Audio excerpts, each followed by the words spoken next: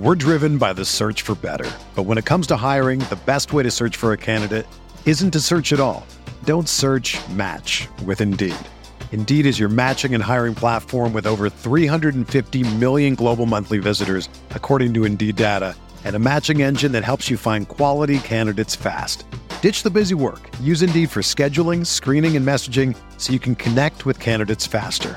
Leveraging over 140 million qualifications and preferences every day, Indeed's matching engine is constantly learning from your preferences, so the more you use Indeed, the better it gets. Join more than 3.5 million businesses worldwide that use Indeed to hire great talent fast. And listeners of this show will get a $75 sponsored job credit to get your jobs more visibility at Indeed.com/Blue Wire. Just go to Indeed.com/Blue Wire right now and support our show by saying that you heard about Indeed on this podcast. That's Indeed.com/Blue Wire. Terms and conditions apply. Need to hire? You need Indeed. This podcast episode is brought to you by Coors Light. These days, everything is go, go, go. It's nonstop hustle all the time. Work, friends, family, expect you to be on 24/7. Well, sometimes you just need to reach for a Coors Light because it's made to chill. Coors Light is cold lagered, cold filtered, and cold packaged. It's as crisp and refreshing as the Colorado Rockies. It is literally made to chill. Coors Light is the one I choose when I need to unwind. So when you want to hit reset, reach for the beer that's made to chill. Get Coors Light in the new look delivered straight to your door with Drizzly or Instacart. Celebrate responsibly. Coors Brewing Company, Golden, Colorado. Support for this podcast comes from Wild Turkey Kentucky Straight Bourbon Whiskey. Let's tune in to their one-on-one with Jamal, a real bartender from Old Fourth Ward in Atlanta. I really get into the backstory of whatever I'm pouring, out of respect. There are literally years of experience behind these bottles. Wild Turkey, same recipe since 1942. If you want a true classic, this is what you want to order. Wild Turkey. Wild Turkey Distilling Company, Lawrenceburg, Kentucky. Copyright 2020, Campari American, New York, New York. Never compromise, drink responsibly. Oh, wow. You're actually wearing your hair down tonight. Yeah, because I finally decided that I love my hair. I figured out the solution for my morning frizz, midday poof, and even next day bedhead. It's Frizz E Secret Weapon Touch-Up Cream by John Frieda. Well, you and your hair look flawless. Flawless and touchable. Feel. Oh. See? It's soft. Smooth ends, no flyaways, shiny. Well, I clearly need to get some because your hair looks amazing. Frizz E Secret Weapon, only from John Frieda.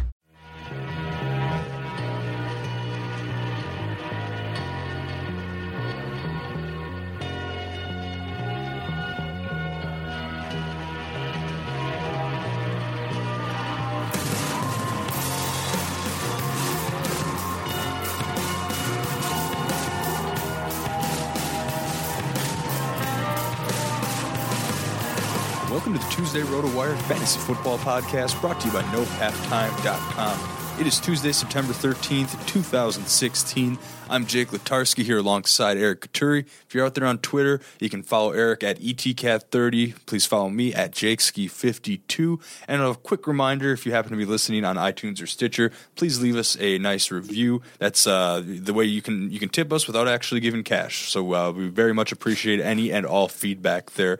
Let's dive right in, Eric. Today's mostly going to be waiver wire centered, but we'll start with the Monday night. We had a doubleheader Monday night, as we usually do on week one. What's the top performer or biggest thing to jump out at you week one? Well, clearly it's DeAngelo Williams. He is going to be afforded the starting job again for a few games to start the season. Just the fact that he's getting this huge workload probably gives him like a little more impetus to actually go out there and, you know, work his tail off. And you could see that he was just ripping apart the Redskins throughout the night. What do you have, 143 yards and 2 touchdowns or something like that? Yeah, exactly. It's like almost you take an entire season that he would have in Carolina and then crunch it into 3 weeks here at Pittsburgh, and then give you his time in place of Le'Veon Bell. But he was huge, man. If you went into Monday night down 70 points and you had DeAngelo Williams and Antonio Brown, you won that game because those guys were absolutely huge. Mm-hmm. And I know it was a pretty chalk week for Daly, but DeAngelo Williams helping a lot of folks in that department as well here. What about Antonio Brown? I was on the fade Antonio Brown wagon here, who had a matchup against Josh Norman, noted as one of the best cover corners in the league. But, of course, Antonio Brown still had a huge game. I mean, what went wrong here for the Washington defense? Well, what they decided to do is actually put Bashaud Breeland on Antonio Brown most of the night. So they were actually staying specifically to one side or the other.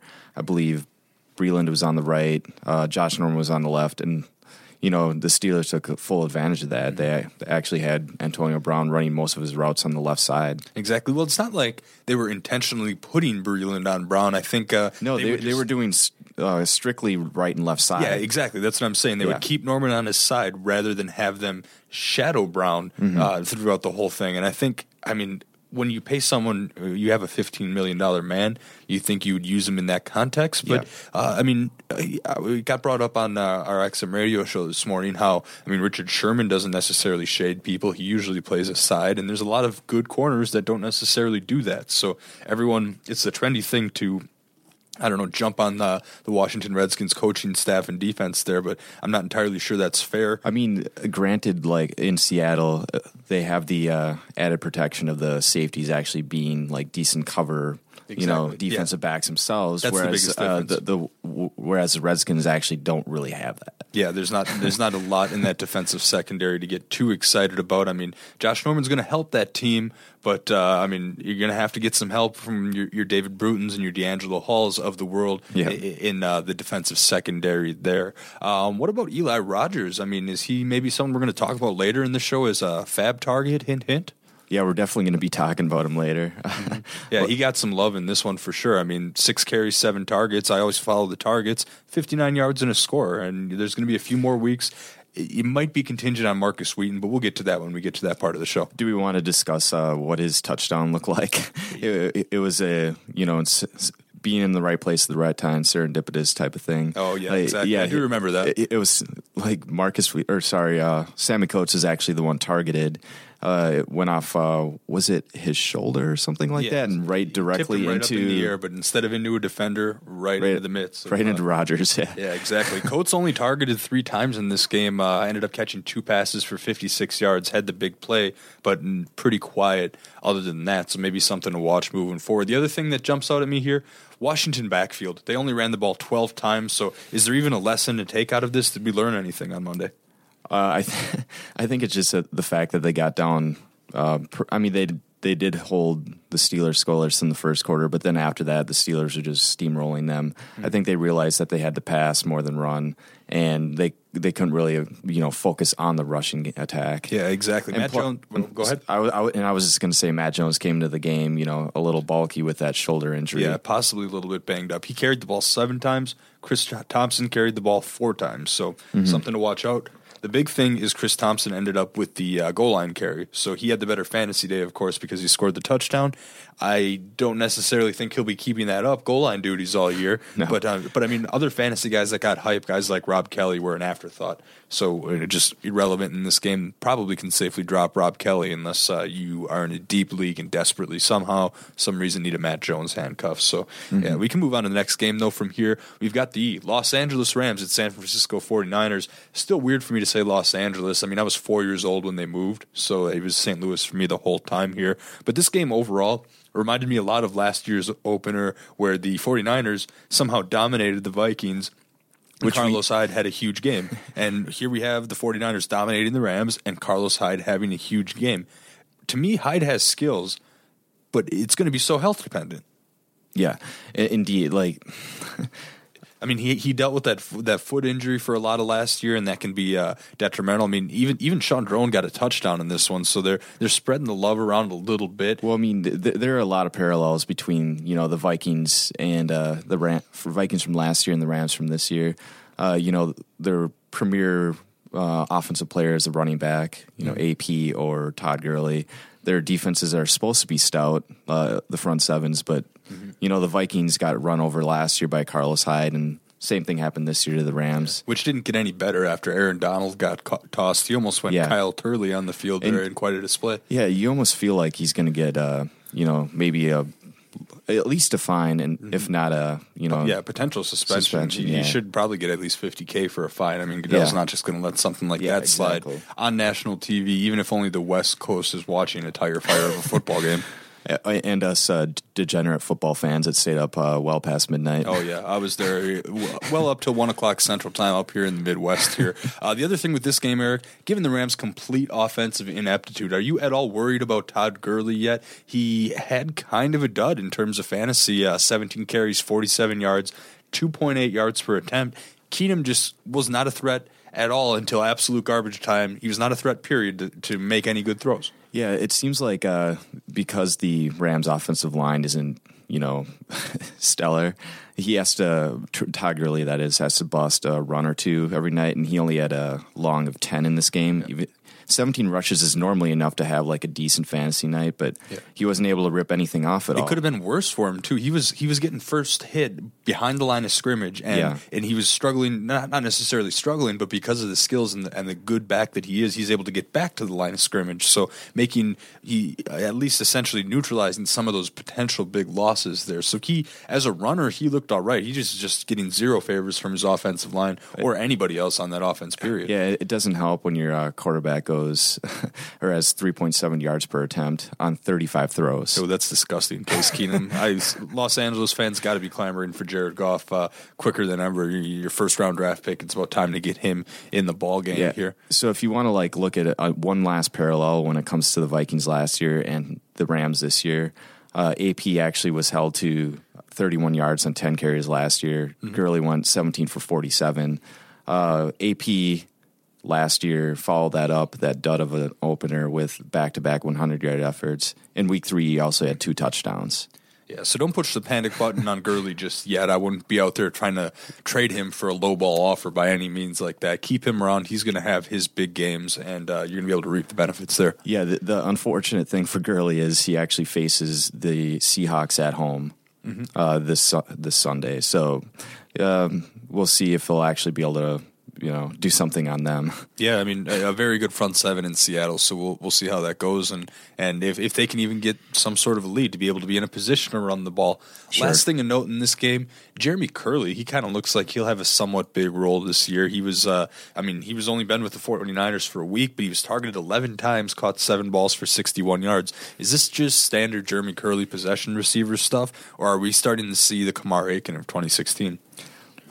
Man, I think Kamar Aiken has a little more explosive ability, whereas Curley's just going to be steady. He'll gather in 2/3 of his passes, but not average, a very good yards per catch.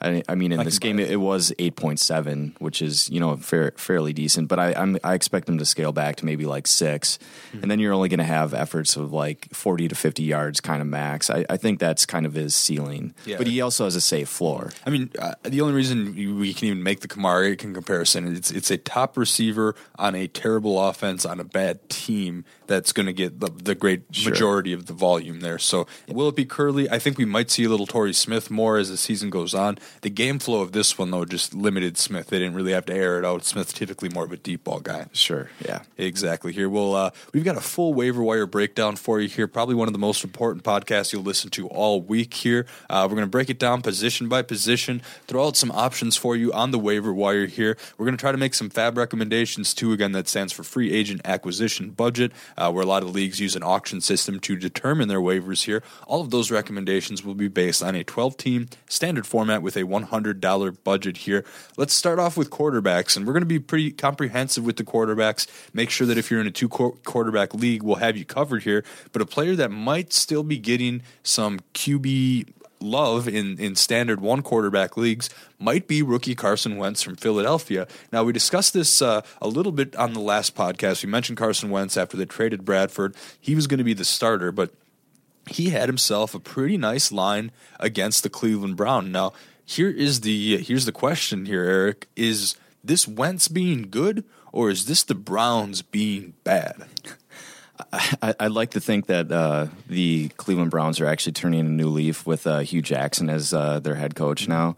But, they seem like no matter what type of coach, no matter the talent level of said coach or talent level of the players on the team, they're just going to be horribly coached. That just doesn't change the fact that they just have a very young and inexperienced front seven on defense. A lot of rookies, a couple of first-rounders from last year. I mean, they got Joe Schobert, former Badger there, but they don't have that stellar middle linebacker that's a run stuffer this year. Christian Kirksey, okay, I suppose. And I don't know if that 3-4 defense is going to cut it yet. They might need a couple more years to mature and develop. You're right. With veteran Carlos Dansby moving on to the Bengals, that definitely hurts her. Just communication, I guess, in the middle of that defense. Yeah. Dansby, a veteran who's been an IDP darling for years and years now since his days with the Cardinals. Yeah, exactly. Yeah, so that's a really good point. Actually, I like that. So we've got a Carson Wentz here. He's out on your waiver wire here, and maybe you're saying like, okay.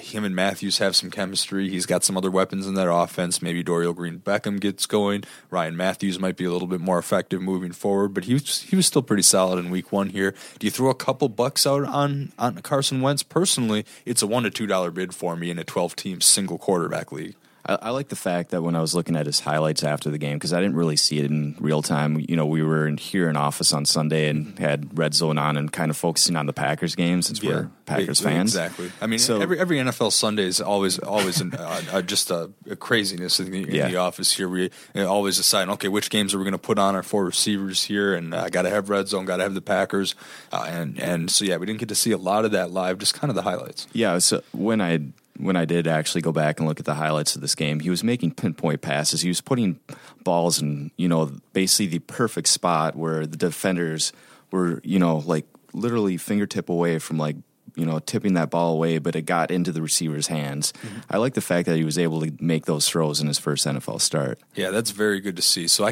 if he's still available in your league, I can see maybe going after him. I mean, if you were a Tony Romo guy and are still searching for the solution there, or if you're just not all that comfortable with your quarterback play or have a fringe guy, I could see picking him up and picking your battles here. But looking ahead to week 2 here, that might be a little bit concerning here because we've got the Eagles going on the road to face the Bears on Monday night. So a pretty bad defense, I think, especially if Kyle Fuller's still hurt or inactive for the Bears.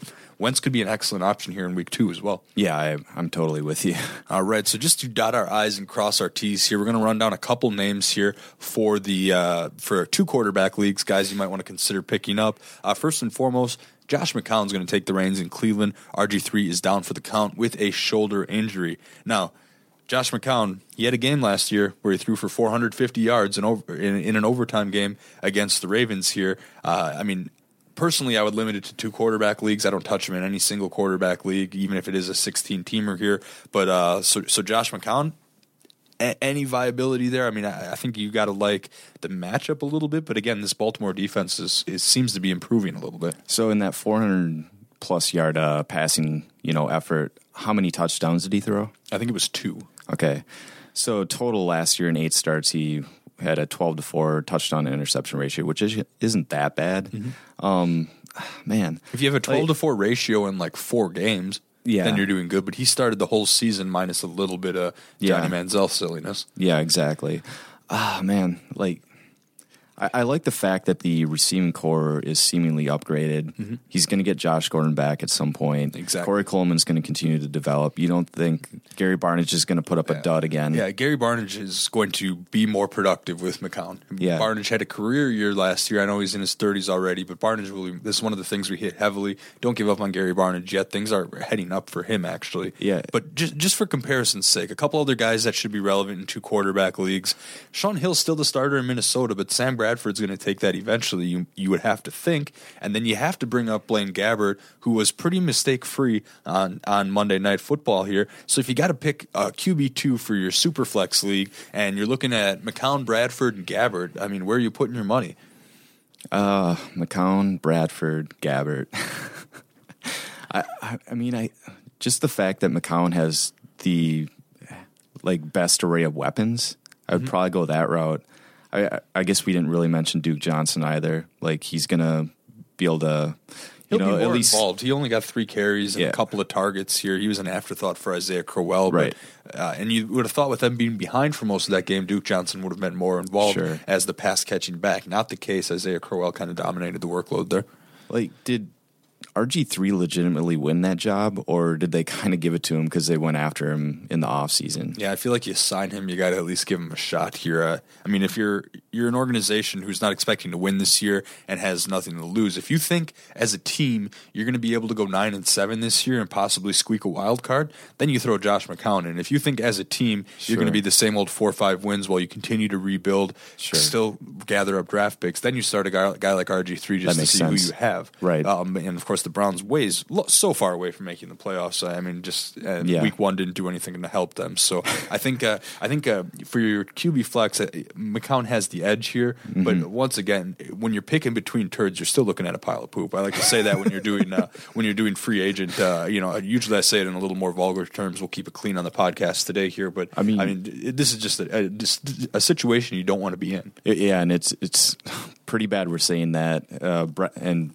Bradford was, or the Vikings dealt a first-round pick for Sam Bradford, and he's still not starting. Yeah. He's not a consideration at all in this conversation. Yeah, it's a little bit scary because he's not. You can't even consider picking him up until he has a starter's job, and that remains to be seen here. But let's shift focus over to the running back position. Eric, I got to be honest with you. This was the toughest waiver wire selection here because there weren't a lot of names. A lot of the backups that were getting increased opportunities were already owned heading into week 1. I'm talking about your Spencer Wares of the world. But let's go ahead and get Spencer Ware out of the way here. If your league completely whiffed on him and you haven't put in a claim for him yet, go ahead and do that now. He's still available in about 19% of leagues, so there's a 1 in 5 chance he'll be available. Just go ahead and get him just in case. Even if you are anticipating Jamal Charles coming back week 2, where's someone that's good to have, and he might be a little bit involved if they do decide to use Charles into action. Yeah, and we should mention that that's ESPN leagues. I don't know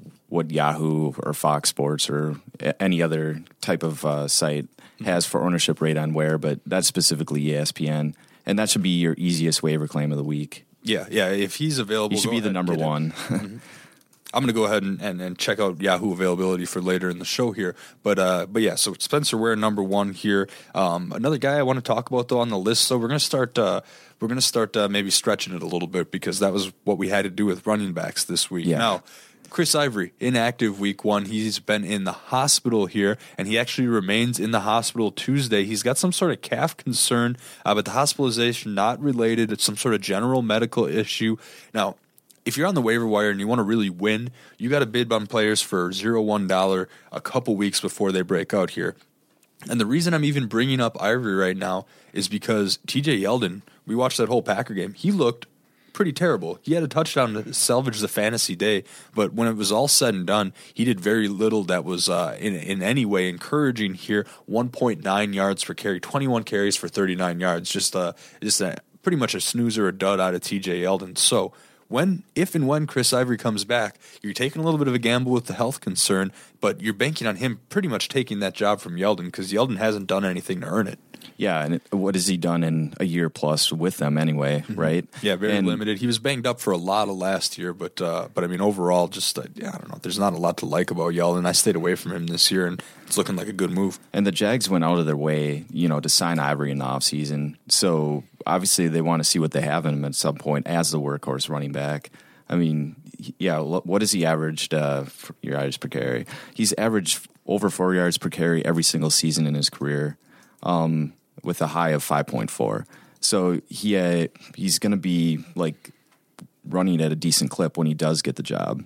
Mm-hmm. Yeah, exactly here. So something to definitely think about here. Another name I want to bring up in the running back situation here. I know if you were in a Yahoo league, chances are he's not going to be available because he got bumped way up on draft boards, especially in late drafts. And I'm talking about Tevin Coleman. Now, I'm not ready to give up on Devontae Freeman just yet. You showed with your Adrian Peterson example that week 1 duds don't necessarily stay duds the rest of the year here. So, and Freeman did get a few more carries than Coleman in this game. However, Coleman took a decent chunk of these things out, and he was even more productive in the passing game here. Is Tevin Coleman, should he be up there on your list as well if he's out there? Yeah, I mean, it seems like he's going to be a decent part of the passing game, correct? Yeah, I mean, yeah, exactly. Especially with 6 targets. And don't mind, everyone seems to forget that he was the starter over Freeman last year before he got hurt, and then Freeman burst onto the scene, ended up finishing as the top fantasy scorer just in all of fantasy. But that job was supposed to be Coleman's to start the year. Yeah, exactly. He had 13 combined touches in week 1. I mean, I can easily see him averaging about 15 or so, at least for the foreseeable future. They want to have him heavily involved and also keep Devontae Freeman fresh.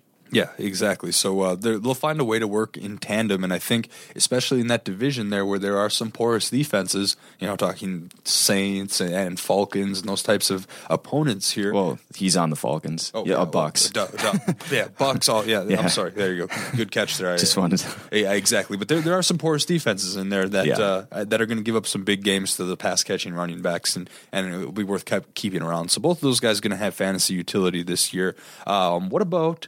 let's go to Detroit. How about Theo Riddick? He had 7 carries and 5 targets, and he caught 80 passes last year, so nobody's surprised by the 5 targets in that game. But what we are surprised is 7 carries. 7 carries. So if he finishes the year with over 100 carries, he has to be someone that is being looked at right now. Yeah, I guess I would put him even beyond say Giovanni Bernard, right? He'd probably jump into the...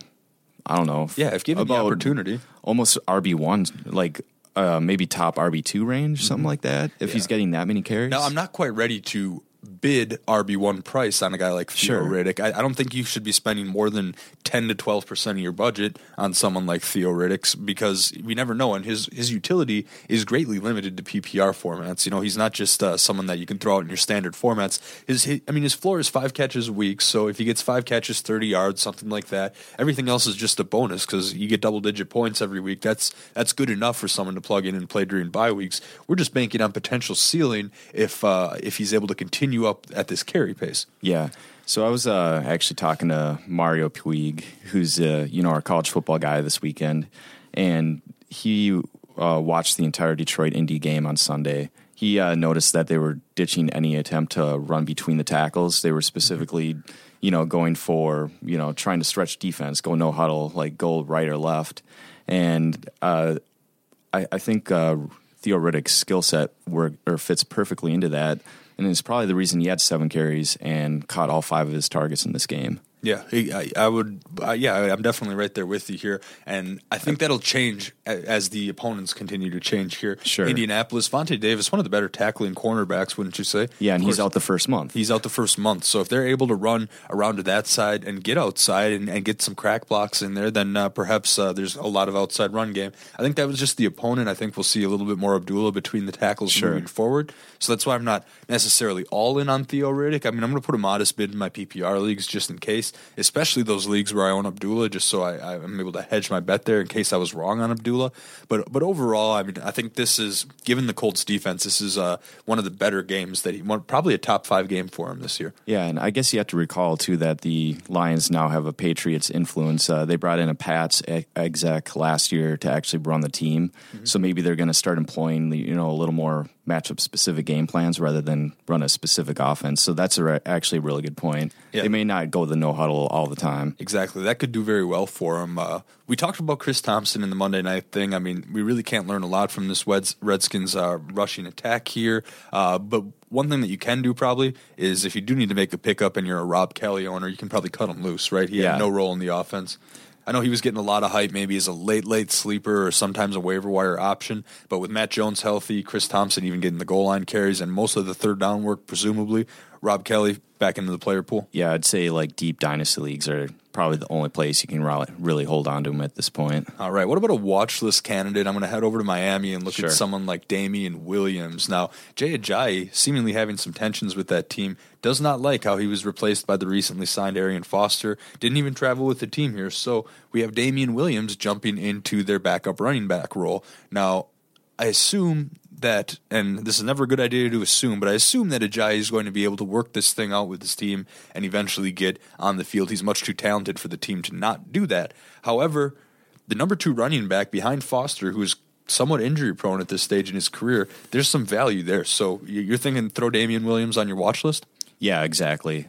We saw Alfred Blue actually take full advantage of Aaron Foster's injury last year. So why can't Damian Williams do the same here, especially with an injury-prone running back in front of him? Exactly. To actually pick him up this week, you'd either have to have a super deep bench or just a super deep league, or more likely a combination of both. But otherwise, he's a good watch list player to keep an eye on. Sure. And maybe you could even get ahead of the game with a very, very modest bid this week. Well, you're staring at your fantasy opponent and thinking to yourself, I would love to challenge just one of his players, not his entire team. But your fantasy sports service doesn't allow you to. Now you can on the all-new No Halftime app. The No Halftime app allows you to create individual challenges using players or teams. For example, you can pit Odell Beckham against Antonio Brown, Cam Newton against Aaron Rodgers, or even Ezekiel Elliott against Todd Gurley. Creating a challenge takes seconds, and accepting challenges is even easier. No Halftime challenges can be private or public and created for NFL, MLB, NBA, NHL, PGA, and other sports. Visit nohalftime.com for more information and to download the No Halftime app for your iPhone or Android device. Use promo code ROTOFF16 and receive a 100% bonus up to $25. Real money and fantasy supremacy awaits you. No Halftime, where the fantasy sports season never takes a break. Join today and get started. Well, Eric, we're going to go ahead and move on to the wide receiver position group and run down the targets. This is one of the deeper waiver wire options where, whether it be because of injury or whether it be because we see opportunities sorting themselves out here, there are a decent amount of wide receivers out there for you. I think, how we started with the obvious choice. We started with Spencer Ware in the running back department.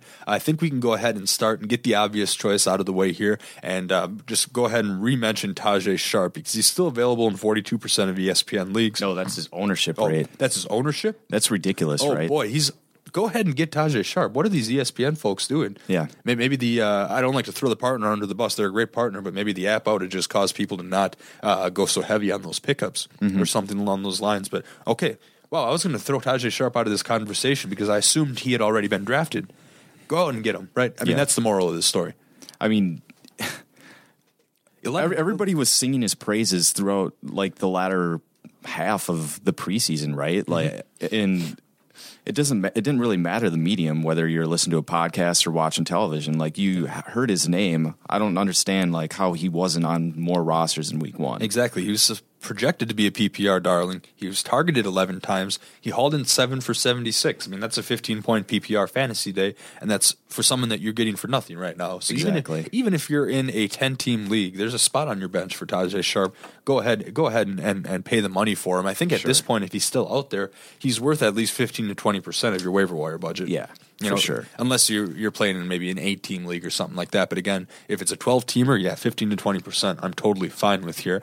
But let's move on to a player that has very, very, very low ownership, should be available, and is going to get a lot of hype. Hype to almost the point where you're going to have to pay up, maybe overpriced for him, but he's worth someone that, in my opinion, maybe an $8 to $12 bid, and that's Tyrell Williams of the San Diego Chargers. He's got the build of a wide receiver. He's 6'4", over 200 pounds. He should be able to have some decent length there, and he was the leading wide receiver with 71 yards for the Chargers on Sunday. 2 catches on 5 targets, so not targeted a ton, but without Keenan Allen available, he's going to miss the season with the torn ACL.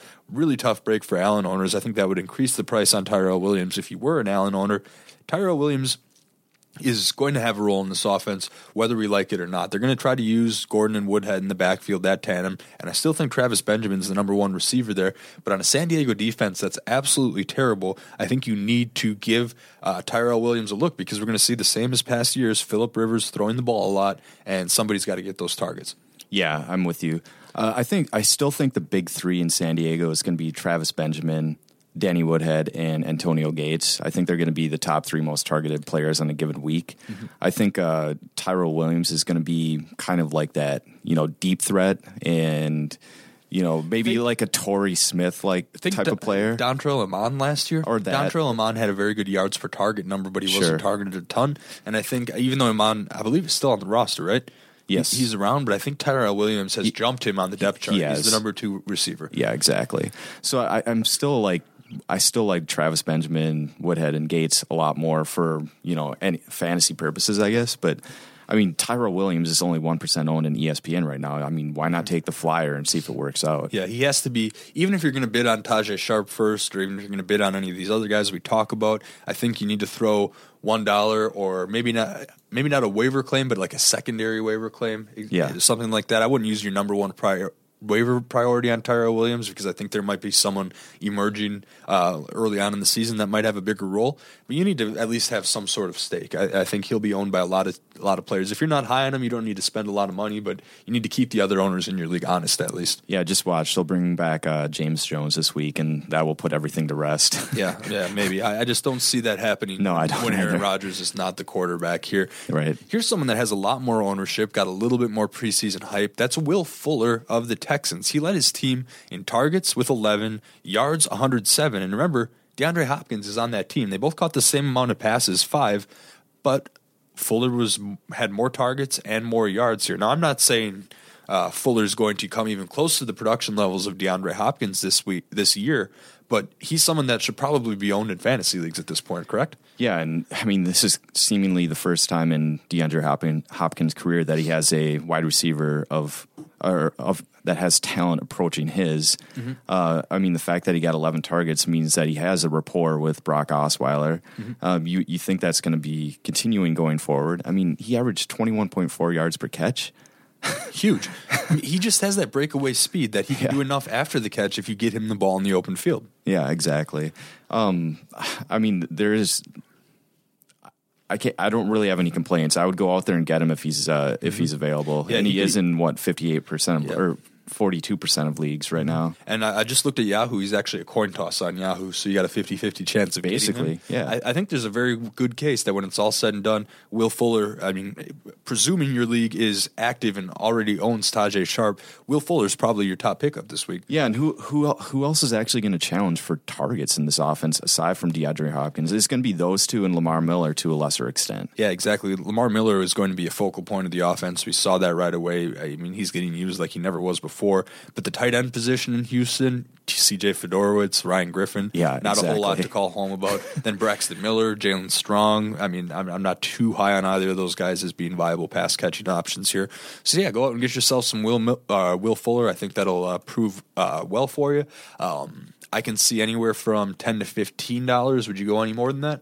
Yeah, I guess 10 would probably be about my max right now, just because there are a few better options at the moment. Yeah, exactly. You don't necessarily want to blow your whole wad of free agent cash this early in the year on someone who isn't a sure thing. Now, Fuller's good, but I wouldn't quite give him sure thing status here. So just something to consider here. We like to follow the targets when we talk about wide receivers, and if we're going to do that, Cole Beasley pops up on every target list because he was targeted 12 times Week 1 against the Giants. Hauled in 8 of those for 65 yards. So not a huge fantasy day, but Dez Bryant was an afterthought. And Terrence Williams, who I was high on coming into the year, I thought it was finally time contract year for Terrence. I think part of the problem was Dak Prescott not really willing to go downfield, but also Terrence Williams, complete bonehead move, not getting out of bounds on the final play of that game, effectively losing them the game. That's not going to do him any favors in terms of depth chart, snap count, anything like that. So does all of a sudden Cole Beasley become viable, or does the Dak Prescott factor and the uncertainty there make you back off a little bit?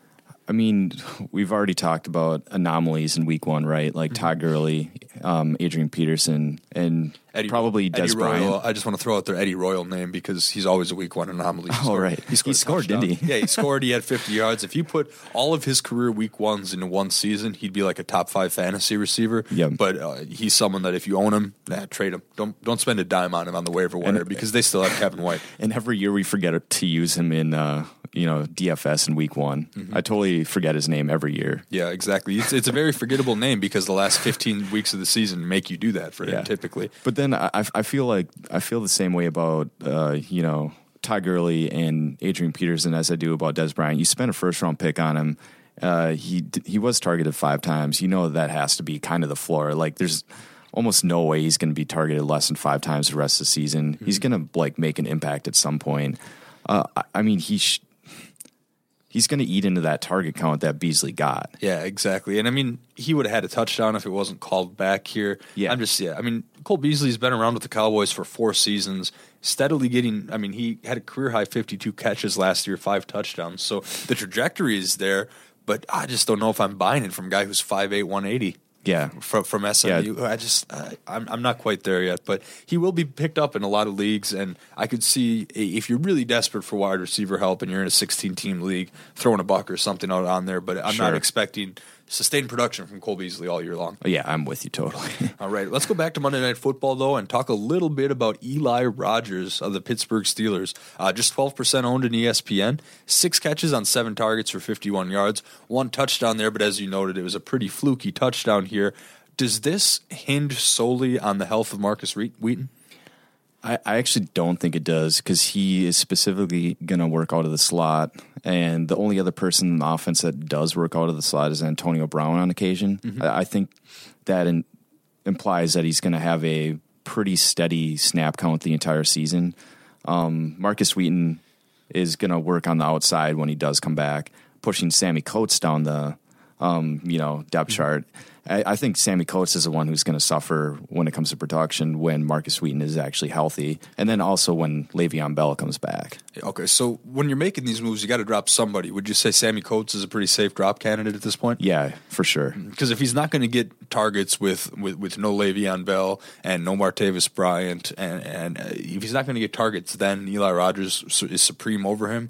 I'm not necessarily sold on him for anything the rest of the season. So I think it's a safe bet. Go ahead and drop Coates, pick up Rodgers. Yeah, for sure. And Rodgers is going to be, I think, a pretty safe play in PPR leagues, I guess, this season. Mm-hmm. He's just not going to have those explosive plays. Yeah.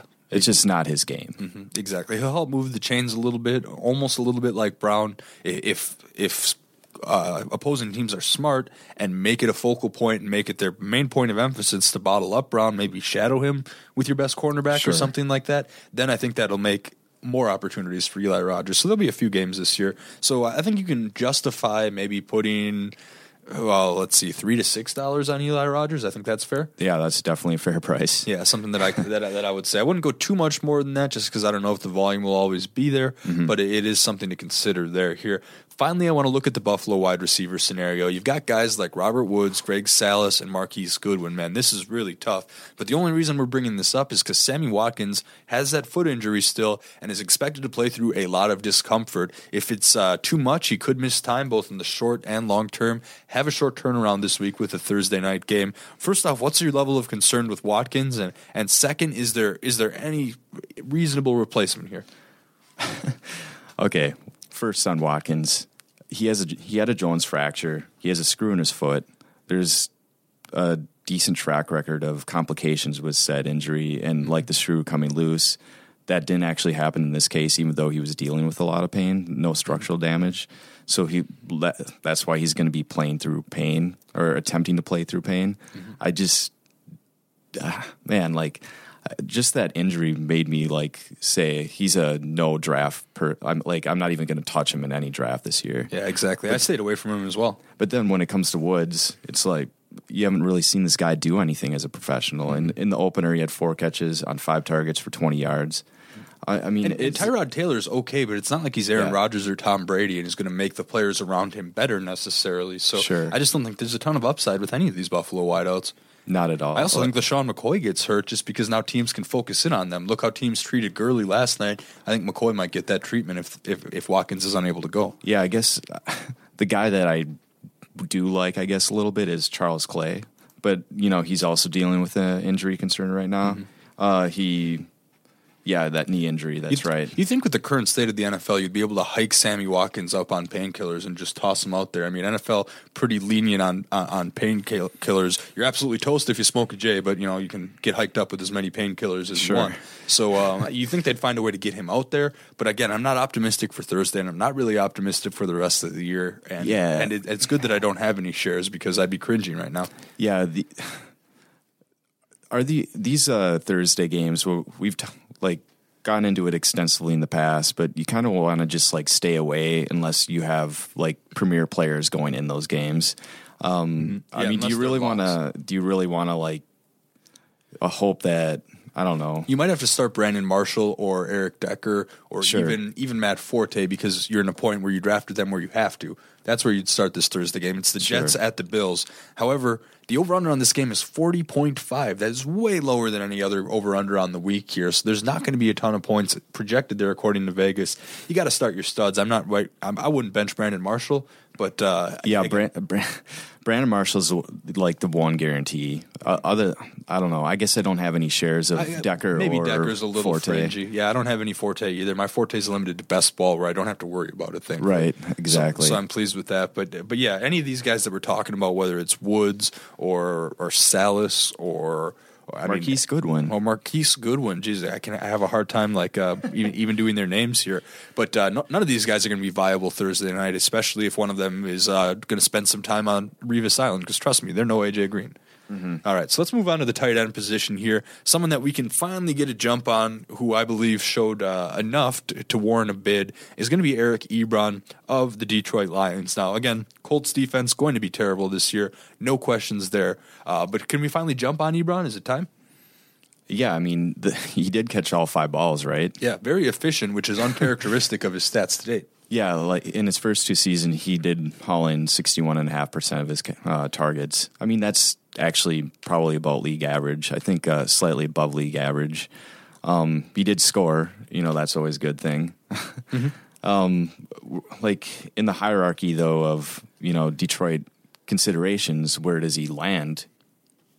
I just, fourth? I just think people are a little too high on Marvin Jones. I think he moved up draft boards a little too high.